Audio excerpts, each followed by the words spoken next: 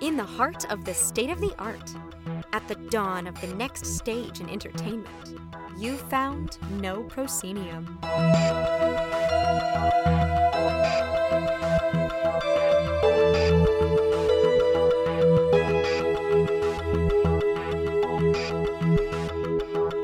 You have indeed found No Proscenium, the voice of everything immersive. I'm your host, Noah Nelson, and welcome to episode 404. This week, Mike Michaels of Austin's Eureka Room talks to us about making a room in his house as bright as the sun, roadside attractions, and Austin's immersive scene. We have a lot of fun. Before we jump in, allow me to direct your attention to the show notes, where you'll find links to what we've been up to at NoPro this week, including our latest Immersive 5 interview, this time with Janine Willett of Third Rail Projects to mark Third Rail's latest collaboration with Albany Park Theater Project in Chicago, the celebrated Port of Entry, which Patrick wrote about last week. The review rundown this week features takes on installation pieces in Montreal and 2 reviews out of SIGGRAPH's VR Theater. Meanwhile, on LinkedIn... Wait, what? That can't be... Oh yeah, I did do that. Meanwhile, on LinkedIn and on Everything Immersive, you'll find the return of Everything Immersive this week. Our roundup of news, hot ticket drops, opinion pieces, and more ready to be read and shared on your platform of choice. This week, the Washington Post asks if American theater as we know it should die, a New York City indie immersive space throws in the towel, and London's Phantom Peak eyes a westward expansion, and more. All this, plus this month's call sheet keeps growing. There's like 16 listings in that sucker now, including submission deadlines for Indiecade's returning Night Games program in LA and the Peabody Awards. This week, NoPro has been brought to you in part by C-Tickets, sponsor of this year's Next Stage Immersive Summit, Making an Impact Pillar. C-Tickets has proudly supported thousands of clients across the globe in areas as diverse as historic attractions like Stonehenge, immersive theater like the Burnt City, and important cultural touchstones like LA Pride. Thanks again to C-Tickets for helping us with the big swing of the Next Stage this year. Of course, none of this, and I mean none of this, is possible without our Patreon backers. And the churn, it's real. To keep NoPro growing, we've got to expand the subscriber base. That's just fact. Right now, we're on a campaign to get our backers up to 450, and we still need 6 new backers to hit our next milestone of 425. If you rely on what we do, please hit up patreon.com/NoProscenium. It not only powers the podcast and websites for NoPro and Everything Immersive, it also gets you into our member-only Discord. You'll find a whole community of creators and fans there. The news breaks first there. So much of what we do is roundups of what's going on in the Discord these days. Backers can link their Patreon accounts to get access. If you're already a backer, help us spread the word. So many of you do, but a lot of you don't. Or drop a review on iTunes or your podcatcher of choice and share the articles you find useful on your social media platform of choice. It helps immensely. We are always No Proscenium, except on Insta and on Threads, where we are No_Proscenium. As always, big thanks to our sustaining backers: Samuel Mustry, Chris Woolman, Samantha Davison, Eric Shamlin, Elaine, Daryl, John Boulette, Cameo Wood, Jay Bushman, Jerome Joseph Genties, Kurt Collins, Wynn Thorne, Ryan, David Bassick, Richard Ayers, Lonnie Hanson, Lecker LeCool, the Ministry of Peculiarities, and Jan Budman. And as always, we're on the lookout for community partners who are up for working out special deals for our backers. Hit me up at noah@noproscenium.com for details. And with that, let's get into this week's show.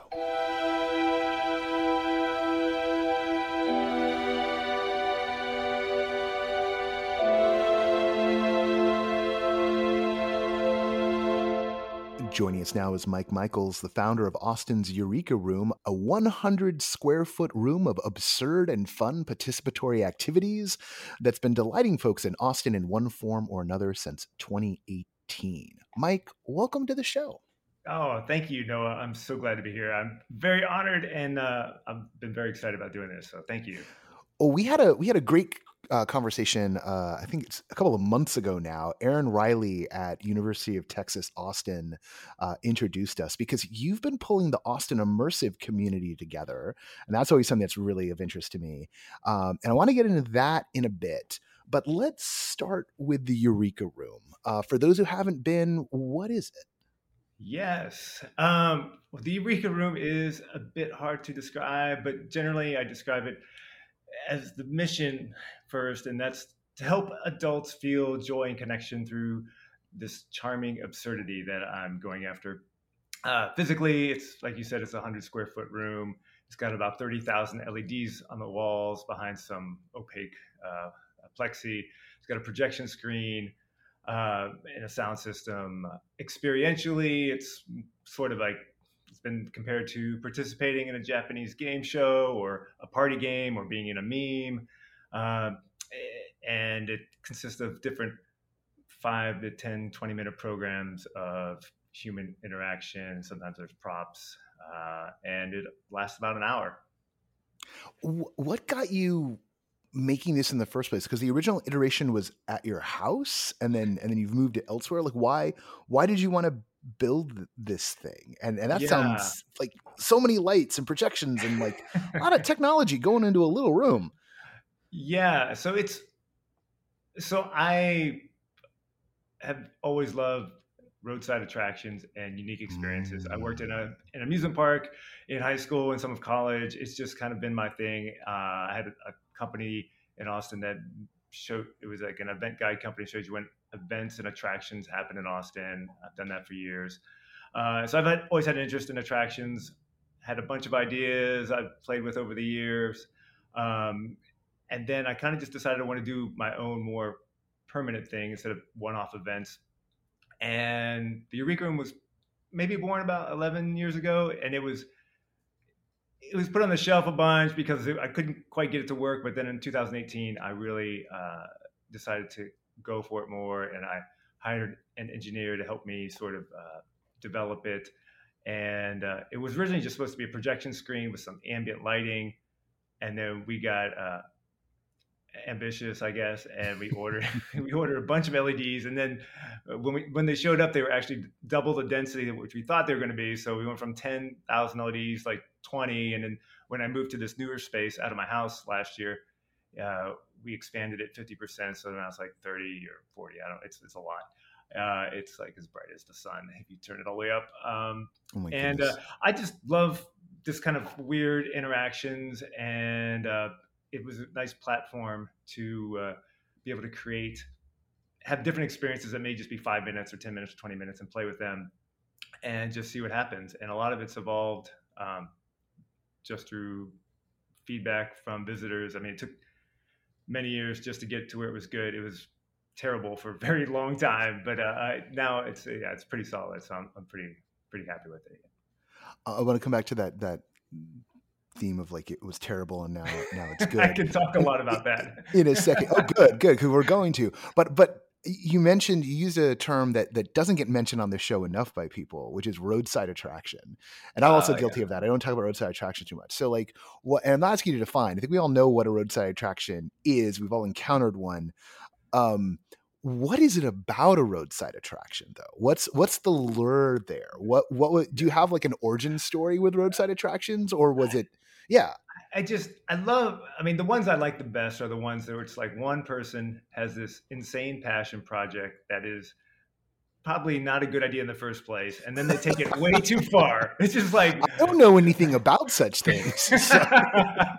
So, I mean, just to me, it's just like, I don't know. It's something like really just seeing, I don't know, some weird aspect of the human spirit where like somebody's just so obsessed, they do this thing and you go see it and you're just like, wow, they spend so much time on this. And usually it's amazing because they have spent so much time on it. And there's the ones where there's, their businesses trying to pull in customers from the highway, the kind of more traditional.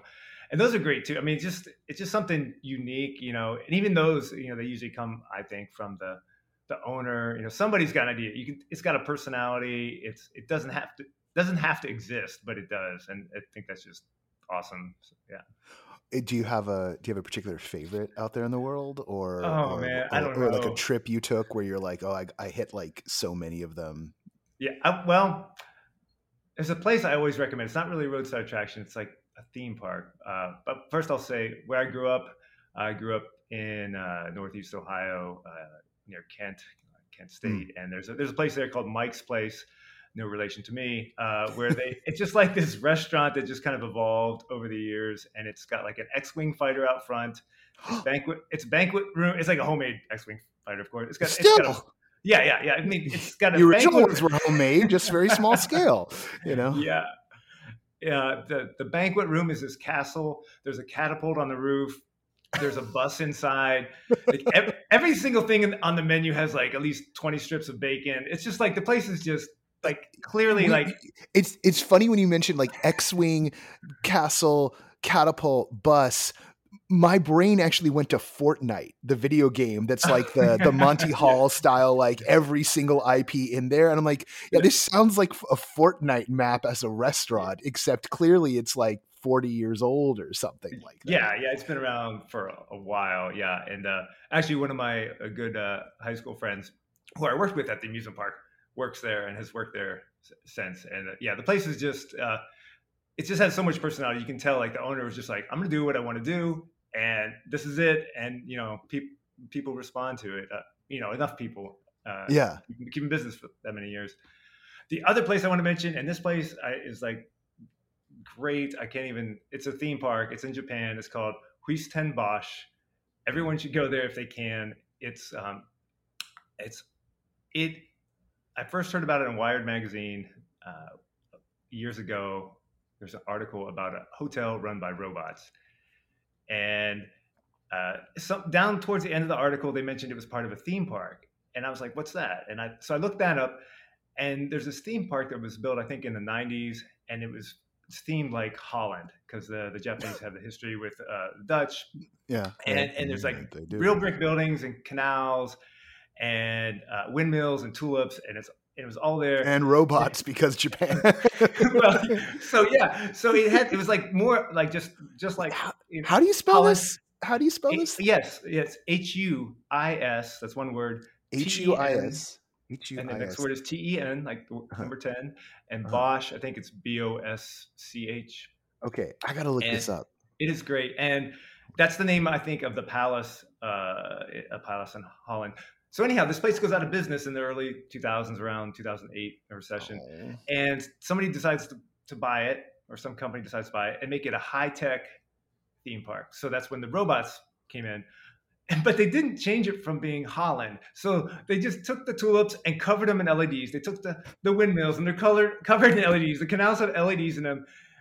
Like there's still Oh all my this like God. attractions. It's just the most bizarre place. And it's not the easiest to get to. I mean, it's not like it's anywhere near Tokyo.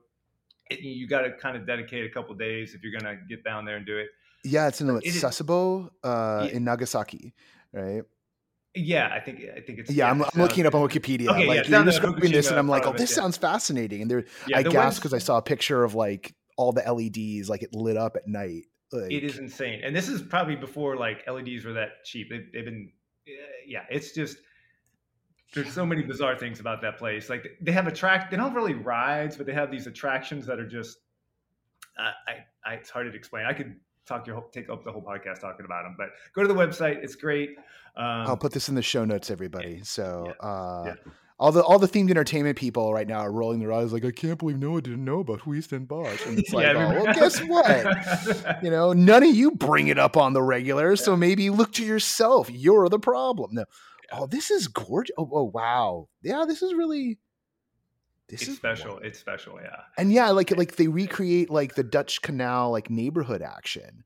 So Yeah. like it's just like those row houses next to a canal, which is already wowzers. And it's not a facade. It's real. I mean, people live there in parts of the park. Like it's bricks. It's not just like a fake front. Oh wow. Yeah. So that's wild. It's really fascinating place. Yeah. And just yeah.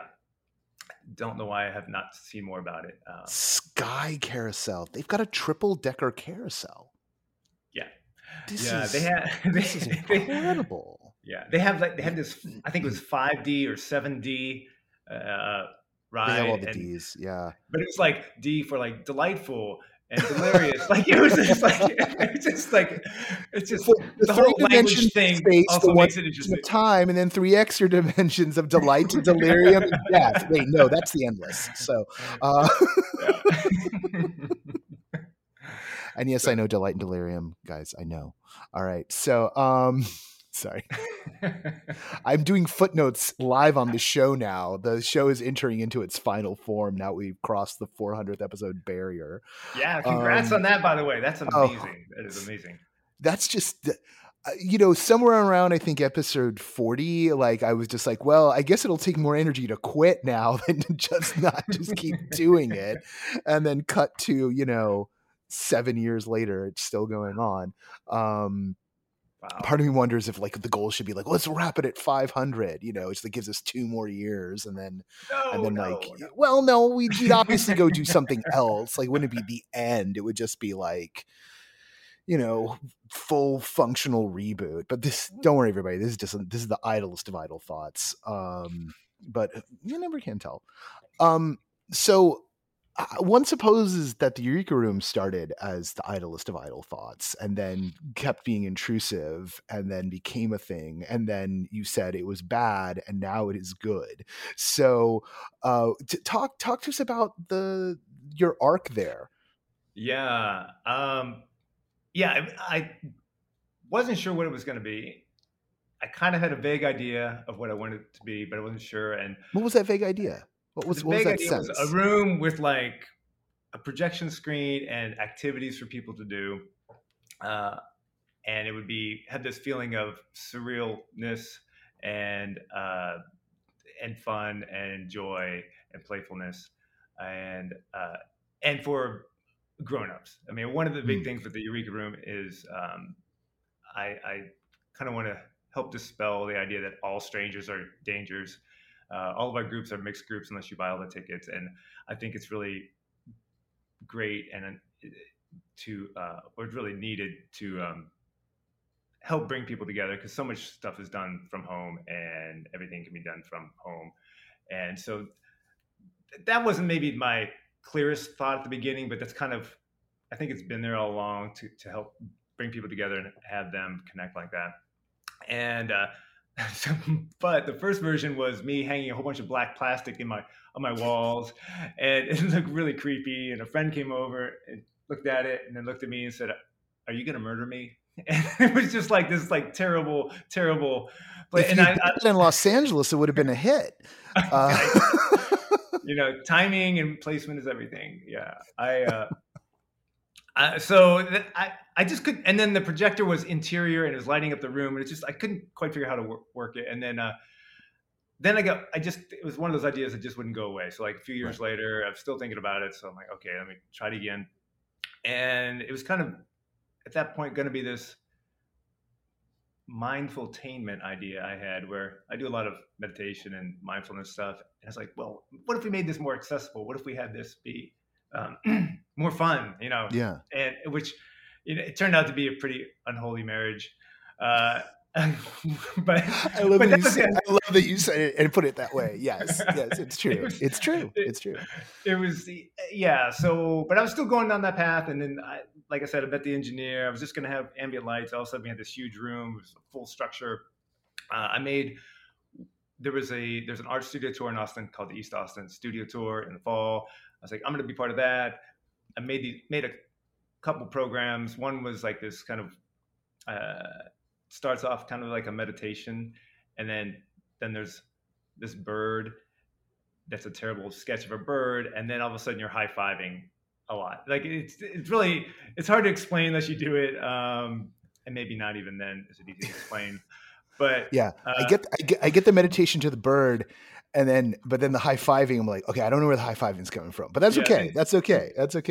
Next, whenever you're in town, I take me through the original. Can you still do the old routines? That one's still there. Okay. Yeah. And so, but after that, I made the mindfultainment stuff more in earnest, and that was too serious. And people came, and the people who wanted something serious were like, "Why is it so weird?" And the people who wanted weird, like, "Why is it so serious?" And it was just it was just a total bomb. So I was discouraged about that, and I eventually just some people were like, Mike, you're just better at making the weird stuff, so just make the weird stuff, and I enjoy that more. So I went that direction, developed some other programs in that vein, and that's really been it. It's just kind of this weird, surreal, absurd stuff. Um, and I'm sorry, I keep using the same words. It's hard to describe. No, It's well, that's why. I mean, like weird also has like dimensions, right? So like there's weird, and then there's weird, and then there's the YRD spelling of weird, and yeah. like, but there's and there are ways in which it connects to the mindfulness element, right? There's something about um it's like ecstatic states are a thing, right? And meditation is a path to an ecstatic state, ecstasis, putting yourself out of your normal frame of mind. Dancing, ecstatic dancing, or like tripping out on visuals, or all the other things that people do to like put their normal frame of mind into a different state of being. And weird is a big path for that, right? Mhm. Weird invites you to walk around outside the normal confines of your usual thinking. Yeah. Yeah, totally. Yeah, I think the weird and the playfulness. I mean, my brand is more G-rated. It's. I mean, like I said, it's for adults, but there's not. It's just more of a bizarre, weird thing. And like I think to your point, one of my favorite video testimonials I got from customers is I had no idea what was going on, but I had a lot of fun. And it's kind of like, okay, you're just in this other state where, you know, a big part of my job is how do I take people from just showing up to getting their buy-in to where they're willing to do, high fives and think they're a bird, uh, you know. So it's that's a lot of the work and thought I put into it, is to get into that state where it feels just, they're peaking out at those This is feelings. reminding me. It was there. It was a non-tech version of this, but there was, and we had her on the show. Olivia Hamilton, I believe, is her name. I'm going from memory.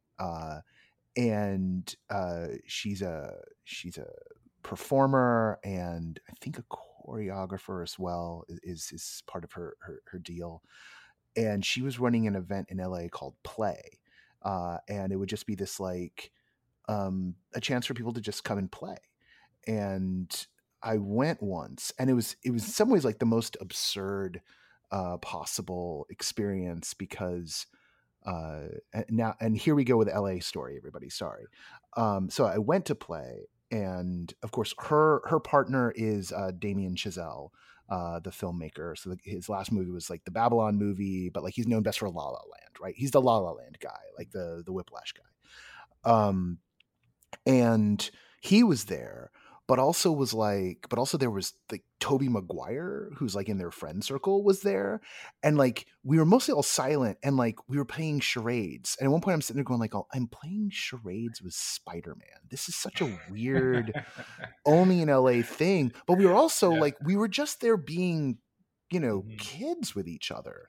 And this kind of the permission to step out of our adult personas and get back, not to our high school personas, not to our junior high, not even to our elementary, like to our kindergarten personas, and just eh, and there's a gentleness to that, right? Like let go of the cruel forms you have had to endure or taken on, and get back to just pure play, something on Mhm. the level of innocence. And yeah, like that. The tone sits with me, even if the specifics, other than like the charades bit, Mhm. like and going down a slide, like those two things are the things that like like stick with me in terms of what we actually did. But there's just this kind of color, if you will, like in my mental cloud that is related to that experience. And I'm like, yeah, like that spirit of play. um Yeah, yeah. I think it's weird. Like in the marketing, I don't use the word play a lot, mm, and because I mean it's basically I'm creating this place for adults to play. But if you have a business advertised as adult play. Mm-hmm. It has all these other connotations, right? Exactly, And so, yeah. but it's a shame that like there's not, and it's a lot of times it is associated with being a kid again. I hear a lot, felt like a kid again. But I'm always like, I wonder, why isn't there just like a solid, like there is an adult version of play, and we don't have to say, it can stand on its own as, this is what it feels like as an adult to play. And what I'm trying to do is this kind of semi unstructured play, and we obviously have sports and things like that. Yeah. But having this sort of unstructured play for adults is I think rarer, but like a lot of people really, really enjoy it. I mean, it's a risk, it's an ask, right? You're like gonna play. There's no structure. Who knows what's gonna happen? There's no winners. There's no score. Yeah, Yeah. So it's, but yeah, when people who are looking for it show up and they get to do those sorts of things at the Eureka Room, it's like they just they just love it. I mean, I don't want to pat myself on the back, and everybody loves it, but like I feel like, okay, that's what I'm going for, and when I hit that and it lights people up, I love that. That's just fantastic. So Aaron connected us because you've been connecting people in Austin and doing meetups there. And Yeah. I mean, one, I wanted you on the show because of that great conversation we had, but also like make people aware that if they're in Austin or around Austin, that like you're doing that work, that kind of work that we're always doing too. And so I wondered if you could talk a little bit about, what the Austin sort of immersive, interactive, creative scene is like, labels aside. Sure. We know that all the different kind of work that goes into these types of experiences. Sure. First of all, I don't see myself as the spokesperson. I will give you my thoughts. Yeah. So I've been working on this stuff. I've done some like absurdist dinners. I've done some like decathlons for slackers. I've done events called like, I got a bag of wigs, let's wear them. And it's like these sorts of things. And I've just always I have some friends in my circle that kind of do these sorts of things that help me out, are great. And I always just wanted to find more of those folks. I mean, it's been years, and finally last fall, I was like, I'm gonna make this group I've been dreaming of. And so I just started reaching out to people I knew, and some people I thought might be interested. And we've been having monthly meetings for about 6 to 8 months now. It's been great. The idea is to just kind of have a place for people to meet each other, whether they're makers or whether they're artists, whether they're theater people, just whatever, under the broad umbrella of immersive or experiences. I call it the IRL, Experience Creators Society. So we mainly focus on things that are in real life versus maybe AR and that kind of stuff. But I mean, everyone's welcome if they have an interest in it. And I've just been really amazed that like pretty much everybody I mentioned it to has an interest in it. Like it just it's resonated, and that's been great. And people have joined, and they're like, and it's free to join. They just they come to the meetings, and they want to help contribute. We've started this like doing field trips outside of our monthly meetings. We have also started sort of a immersive lending library because people in this group have all kinds of weird stuff sitting in their house from projects that were purchased once, and now like, what am I going to do? Like somebody had like 24 like monk cloaks, and they announced that, and like all of a sudden like 5 people immediately were like, I want them. So yeah, I'm not really. Let me get back to your question though. So I started this group, and I don't feel like it's a huge community, but it's a very friendly one. I mean, there's we're still trying to identify more people to join the group. I think there's about 30 people now. Maybe get 15, 20 people to show up. That's a pretty good number, right? Like, I mean, I'll tell you, like, I mean, I'll tell you in LA, like, when we would have a meetup, or when we do have a meetup, like maybe we'll on a high end, we might get like 100 people. And like, if we're doing like a crossover with the themed entertainment folks, we might get like 150 people. But that's again, like on the high end, if we haven't had one in a long time and everyone decides to show up. But like when we were doing things on the fairly regular, like, and particularly in the early days, it was like 15, 20 people in my apartment, like while I was cooking brunch. Right. And I think a lot of people like to go back to that, but I don't have a good kitchen anymore for cooking for lots of people. So sorry, everybody. You wonder why it's not happening that way anymore? Look at my kitchen and you'll know. Yeah. I mean, I would love for it to grow, but am very happy with where it's at now. I kind of really, it's kind of been an experiment. I've made up this structure where we start off with this part that's called "Something Awesome Happens," and then we have a speaker, and then we have this ending where we call Big Finish, and there's some announcements in there too. But Something Awesome Happens and Big Finish are just like a minute long. I'm always begging for volunteers. They can do anything. We'll tell you it's awesome. We'll tell you it's big. And a lot of times it's participatory. Somebody will come up with something. It's like a minute long. You can have a little bit more time. It can be total crap. But people come up with some really cool stuff. And I think it really has helped the meetings. Because I didn't want to just have a meeting like, okay, here's a meeting, we have a speaker. I wanted it to be special. And also, like, we're experienced creators. Let's do something right now. Let's make it, and I think that's really helped keep people coming back, because it's like, oh, this is special. At least I hope they think it's special. I think it's special. I'm very grateful for the people who show up and help out. Well, having moments like that, like, things then reflect like the nature of the work, right? Like that's that I think is a critical element. And you can, as someone who like organizes like some of the summits and whatnot, like there's always that tension between trying to like get down to the business of it all, trying to like make sure everyone's connected, giving people things that are familiar, but also trying to get the special material in, get the stuff that's kind of fun and funky. And in any given year, you find yourself with like, a different mix of that. And like some years you nail it and some years you don't. But you're constantly, and you're always like running up against just like, how much space and time do you have?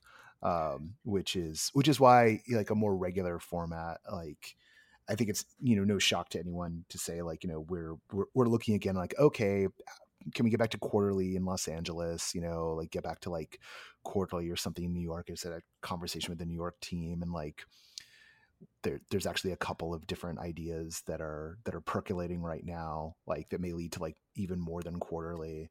Because the flip side to it is always, and then everyone's got like, projects of their own, Yes, like, and you don't want it to just become like, oh, we're all like all the energy goes into like, we're doing meetings, right? It's like, oh, we want to get everyone kind of like jazzed up, give an excuse to like get everyone together. But like, what are some of the, I mean, for the folks whose work is like out there, and you could talk about like, Sure. what are like some of the things going on in Austin, that members of your community are doing? Yeah. Well, let's see. I'll talk a little bit about maybe the people who've spoken. Last time we had my friend Wendy Mitchell. She runs this thing called the Stuffed Animal Rescue Foundation. She's been doing that for 10 years. It's hard to explain. Basically, she saves these stuffed animals from wherever, maybe Goodwill, maybe on the street. She cleans them up. She's a writer. So she writes all these backstories for them. And then there's this extensive application if you want to adopt these stuffed animals that you can fill out. And it is extensive, and people put a lot into it. And she has about a couple years ago, she set up a brick and mortar in Austin, and she's open 12 to 4 on Saturdays. It's free. If you're in Austin, you should check it out. She also does stuffed animal repairs and some other stuff. But when she does repairs, it's a whole experience because she does this whole telemedicine appointment. So she gets online, and then like people are like, oh, the dog did this. I think the dogs are keeping her in business. But the dog, and then she writes up this long, medical, pseudo medical thing using lots of medical terms about what she's going to do. And Sometimes there's like spa days you can hire her, and so it's a really unique thing. And she's like all in on this, and it's just it's super cool. Uh, uh, so that's one thing. Uh, Before her, we had Anne Armstrong, another friend of mine. She does this thing called the Auditory Society, which is a it's how it, basically it's people. She wants to people to take in the natural environment in the urban world. Hmm. And so she's found these strange looking trees that might look like something, might look like a face or a arm or something like that. And she's got this beautiful map that she's made, and she's got an Instagram account where she posts pictures of these weird trees. And she'll do, meetups where people go around and look at the trees. And it's just a really fascinating experience. Like she has a very unique take on these things, and so um, that's something really cool that's going on. We had Erin, who you mentioned, talk about all the cool stuff that her program is doing. They put on, I don't know if it's every semester or every other semester. They have maybe every year they have a big project with the students, and she's talked about that. We've got folks who do Halloween parties, haunted houses, escape games. Um, some of these folks are more, it's like a business. Other folks, it's more of a hobby. We're open to all. There's all different levels of people. There's people who are artists. There's Liza Fishbone does this thing where she and another person dress up as pigeons, and they deliver messages to people at parties. There's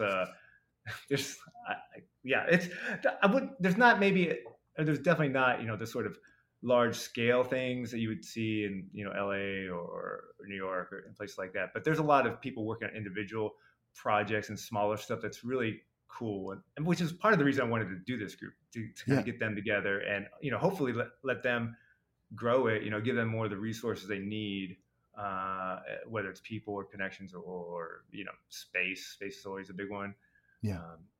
So Well, and like a lot of the stuff, when an immersive scene is starting out, like it does start small, and because of the part of the nature of the work is like, kind of like small connections or like small group experiences or one-on-one experiences, and that sort of thing can balloon or just becomes like, kind of a lingua franca, and like gets more people wanting to make more stuff of that nature, right? Like the business, entertainment business as a whole is always obsessed with like, does it scale? How many thousands of people can we push through?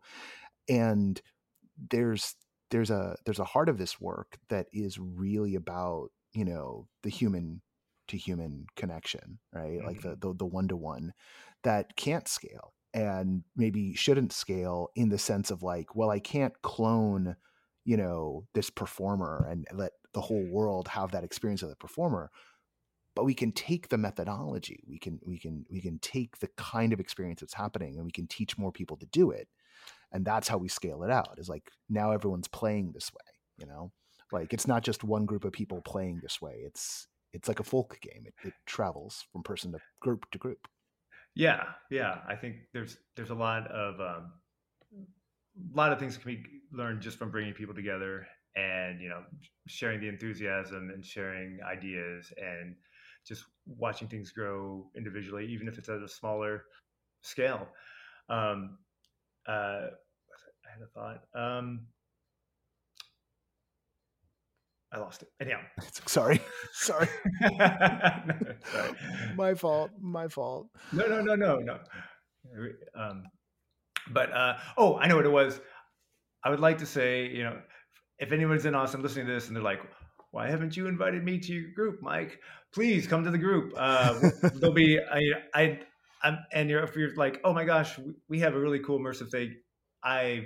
It's very possible I have missed it. So I did not mean to say that we have a small community. We may have awesome things out there. I would love to connect with you. Please reach out to me. We're to this day, and it's different scale cities and whatnot, but like a city's a city, right? To this day, we're still discovering stuff in Los Angeles, right? We're still stumbling upon things. There's still people popping up, oftentimes thinking like, "Oh, I've made this, and I'm the only person making this kind of work." And it's like, oh, then we find them. We're like, "Oh, wow, you're doing this thing over here like this person." Like, no, not like this person. It's like, "Oh, yeah, no, like this person." Like sometimes they're defensive, and sometimes they're like elated to find like, "Oh my god, there really is a community here. I could connect in." And it it has the nature of sort of a indie band scene that way. Mhm. Some people are like, "Oh no, we invented industrial," and it's like, "Oh no, man, Skinny Puppy was around," like, or like, you never heard of Throbbing Gristle? That's funny. This album sounds like a ripoff. So, like things of that nature, right? Um, Noah shows his musical tastes. Actually, irony, like, yeah, I'm more mainstream with my industrial than that, but that's anyway. Sorry, the coffee's now hitting in. Now the brain's doing like again, footnotes live.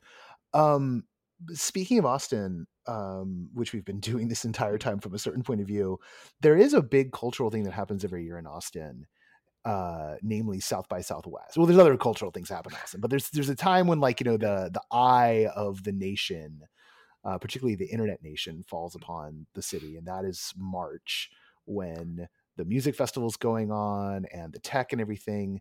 How does, if it does at all, how does that event um, intersect with the Austin, creative scene, for this kind of experimental, experiential, or is it been a disconnect so far? Um, I can only share my experience. I mean, Yeah. I love South by. I mean, it's great. I used to volunteer for years. I know people who work there. It's such an awesome event. Obviously, it's evolved over the years. Um, I think there's so much going on. I think it's hard to be heard, and that's regardless of whether you're coming in from out of town or whether you're already here. Mm, I've seen a lot of folks come to town, like, and spend a lot of money, but they can't compete with Microsoft or Google. They're right. buying up entire neighborhoods to throw a party. For me, yeah, I didn't really see much of a bump. In fact, it was kind of slow for us, and we're pretty much downtown. Uh, you know, I think there's probably things I could have tried to get a little more attention, but I think there's just so many things vying for attention. There's so many free events.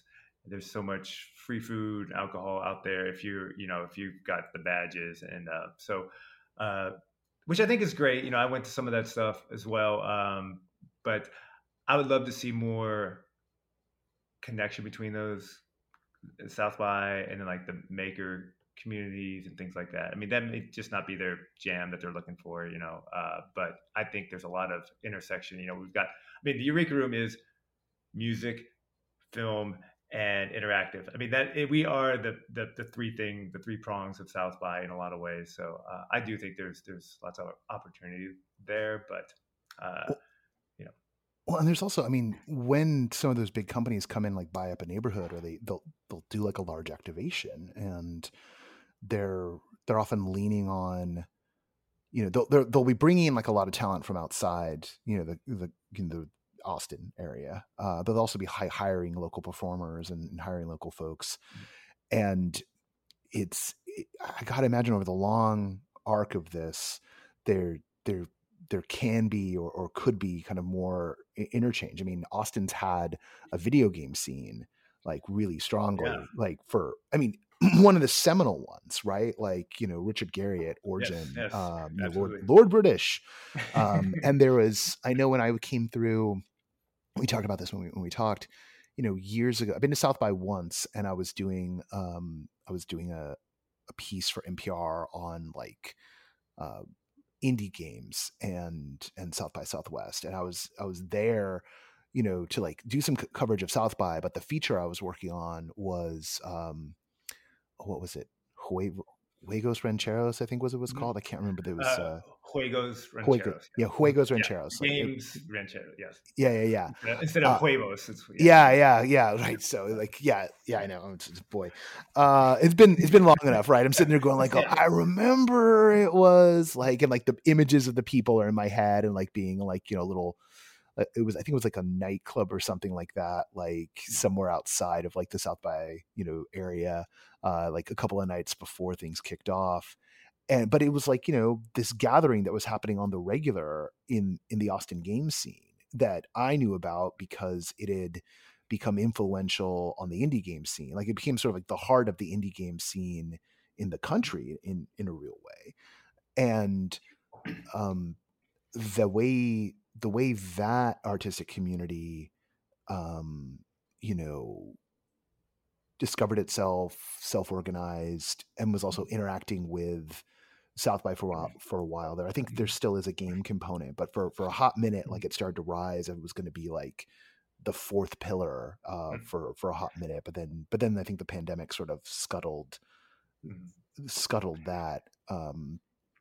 But there's still such energy there, and that industry is so vibrant still around Austin and in Texas as a whole, and the game industry and the live immersive industry, like the when those two can meet, it's where some alchemy really happens. Mhm. Yeah, a lot of what they've learned over the years, you know, and developed totally apply to immersive things, immersive experiences. You know, there's so many principles that have been fleshed out that you know I've stolen from, whether it's like creating video game music, you know, or whether it's, you know, just different aspects and mechanics of games. You know, I'm reading those books and I'm pulling them into the Eureka room experiences. I mean, I steal liberally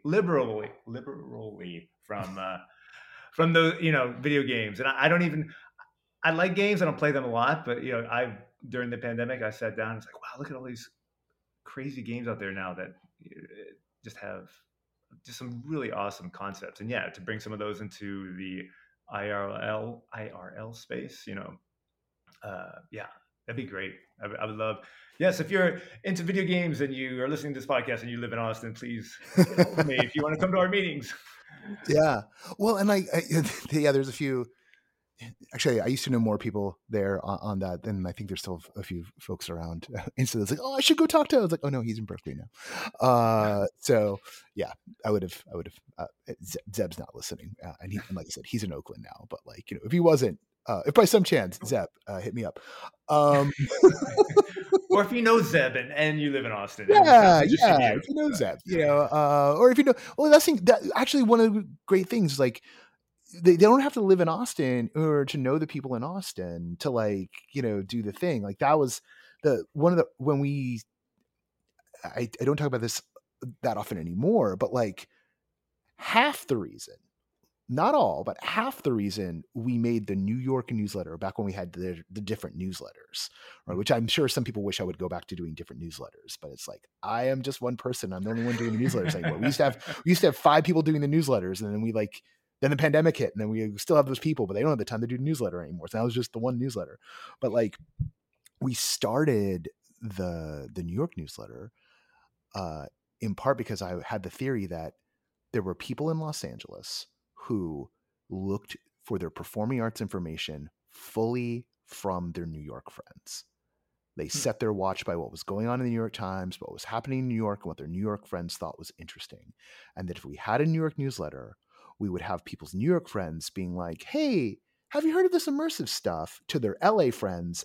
And then their LA friends would come and find us. And that, about 2 years after we did the New York, someone at an event or something, like, oh yeah, you know, like I found you because my friend was in New York and they told me about the LA newsletter. I was like, it worked, you know, like it's success. It was all worth it. And the same is true, I think, for any place where this is going on, right? You know, and there's something of the sometimes I feel ashamed. There's something of the Campbellian hero's journey. Sometimes that people got to go out, they got to leave where they are, go somewhere else, i.e. crash with a friend, discover something. This is amazing. And then go like, gee, I wonder if we have that at home. Or they go like, I'm going to bring that home. And then they come back like, oh, we had this.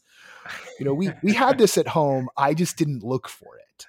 But that shifting of perspective is important. And so that's a long way of saying like, hey, if you've got friends in Austin, you should tell them about the Eureka Room. You should tell them about what Mike is doing, gathering folks for these meetings, and we can maybe help supercharge some of that. Yeah, action. I would love to talk to more people, and we have a really good group. I don't want to keep pushing the group, but I mean, it's free. Come on down, check it out. I brought you on to push the group, so I don't know why you're worried about pushing the group. We meet it. We started meeting. We were meeting at the Eureka Room. We outgrew that. We're now meeting at the Alamo Draft House Cinema's headquarters. It's a really cool room in this old high school that they have renovated and generously lend us for the meetings. So yeah, come check it out. Rad. Well, Mike, thank you for hopping on the show. Thank you for telling us about the Eureka Room and roadside attractions and this theme park in Japan, which I've already texted to a friend who likes going to Japan, and which will be in the show notes. And thank you. I want to say thank you for No Proscenium, the website. I got some of my first and best in visitors. There's a lot of people on there. Like a friend recommended it to me. I reached out. They were generous and posted about the Eureka Room on there. I even had a Q&A. It helped me get my first visitors. Super helpful. They're very encouraging. And I just want to say to your listeners that this happens when you contribute to the Patreon. It helps this happen. It's not just the podcast. I'm sorry. I know. I'm sorry. Your listeners can't see, but you're blushing. But I wanted to say this. I think it's really important. It's not just keeping the podcast alive. It helps people like me who are trying to do a little thing, get people connected to me, and that's really been helpful. And I'm a Patreon member now. You can do it for as little as $5 a month. All right, that's the ad. Sorry, Noah. I just felt really like I should do that. So. No, I really do. I do appreciate it. Right. I think a lot of people know how embarrassed I am by like the whole nature of it all. But thank you, Mike. Thank you, Noah. It means a lot. And it's good to hear that. Like, we, particularly because we never know who's reading or listening or finding or searching, and whatever we can do to send people's way, and then when they find something that's good and they connect and then they like it, and then they come back to us and let us know, and we're always on the lookout for all of that. And I would say just to everybody who's listening, and we got a fair number of the backers here, I think the even more important thing is, you might think we are omniscient when it comes to this stuff, and we're not. We really rely upon, all of our team members, but also the community to like come up and say, hey, there's a thing going on in Peoria, or my friend heard about this. Like we need that more than anything. Because that's the only way we're going to help people build audiences. That's the only way we're going to keep this going and make it so that this work isn't just about the gigantic attractions, the theme parks, and things that we love and that we're glad that exist, and that we wish nothing but health and more of. But it's the small work. It's the people experimenting.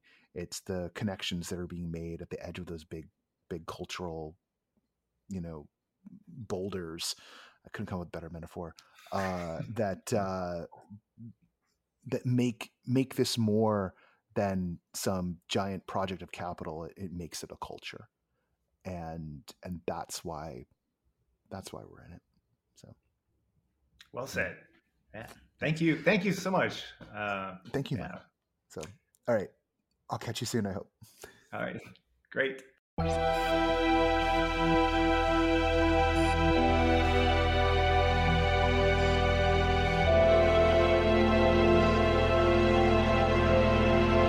Once again, I want to thank Mike for being our guest on the show this week. Check the show notes for the link to the Eureka room in Austin, along with more of what we talked about and everything I talked about at the top of the show. Speaking of one of the things I talked about at the top of the show, everything immersive this week. It is back. This is an experiment we're going to run for the next month and change. I've got a little bit of travel happening at the end of September. Maybe I'll dive into that in a second. So I got a little bit of travel happening at the end of September, so we might miss the last issue because I leave on a Wednesday and this thing comes out on a Thursday. But maybe also, maybe I'll work ahead. I don't know. It's a struggle. Also on well, anyway, no, I won't get into that. That's too negative. But the point is, this experiment of ours, we're using LinkedIn's posting ability, like the ability to format a whole post, and putting it there, and I'm putting it on Everything Immersive itself. This was conceived as a LinkedIn first SKU for us, because look, we're, as much as we're anything, we're also kind of a bit of a trade rag. It's not what we necessarily set out to do, but our big event is an industry facing event, and industry and professional whatnot is what LinkedIn is 24/7. So us not having a robust presence there doesn't make sense. And one of the best ways to have a robust presence is to leverage every tool that thing has. So we're putting this thing out at least for the next 5-6 weeks. And if it does well and connects us to new people and brings in new readers, new listeners, new subscribers, most importantly, then we're going to keep on making it. And if it's a whole lot of effort and it doesn't get us move the needle at all, then we'll do something else. But there's one way to make this successful, and that is, if you're on LinkedIn for any reason, please follow No Proscenium there and share the LinkedIn version of Everything Immersive this week. It's going to help us out a lot. I know it's ridiculous, but here's the pledge. I'm going to make that thing as good as we can. It's going to be this mix of industry news, show announcements, opinion pieces, things that make you think, and things you want to know about. And also, for some folks, things are trying to get out into the world. So there's instructions in there on how to reach out to us. If there's things you think should make it into the roundup, of course, people are already pitching us things. My recommendation is always make the pitching tight. Someone dropped off like 4 paragraphs, and I'm like, I have 300 emails a day. I'm not going to read 4 paragraphs cold. So keep a short link, a couple of lines of text, and you're good to go. If my eyes start glazing over while I'm looking at an email, I'm probably not going to get to it for like another week. That is the nature of my brain. So EI this week on LinkedIn, spread the news. Literally, it's news, so spread it. It helps out a lot. We want to grow in a natural, organic way through the sweat of our brow and through what we sow. I mentioned for a hot second that I'm going to be I did mention I was going to be out of the country, but I am going to be out of the country. A couple of months ago, Melinda Lau of Whisper Lodge reached out. Melinda's from Singapore and is in Singapore these days. And the company she works with, Lucid, is doing they're doing a convening. They're doing a gathering in Singapore. And I'm going to be one of the speakers out there. Vince Cadlebeck of Meow Wolf's also going to be one of the keynote speakers.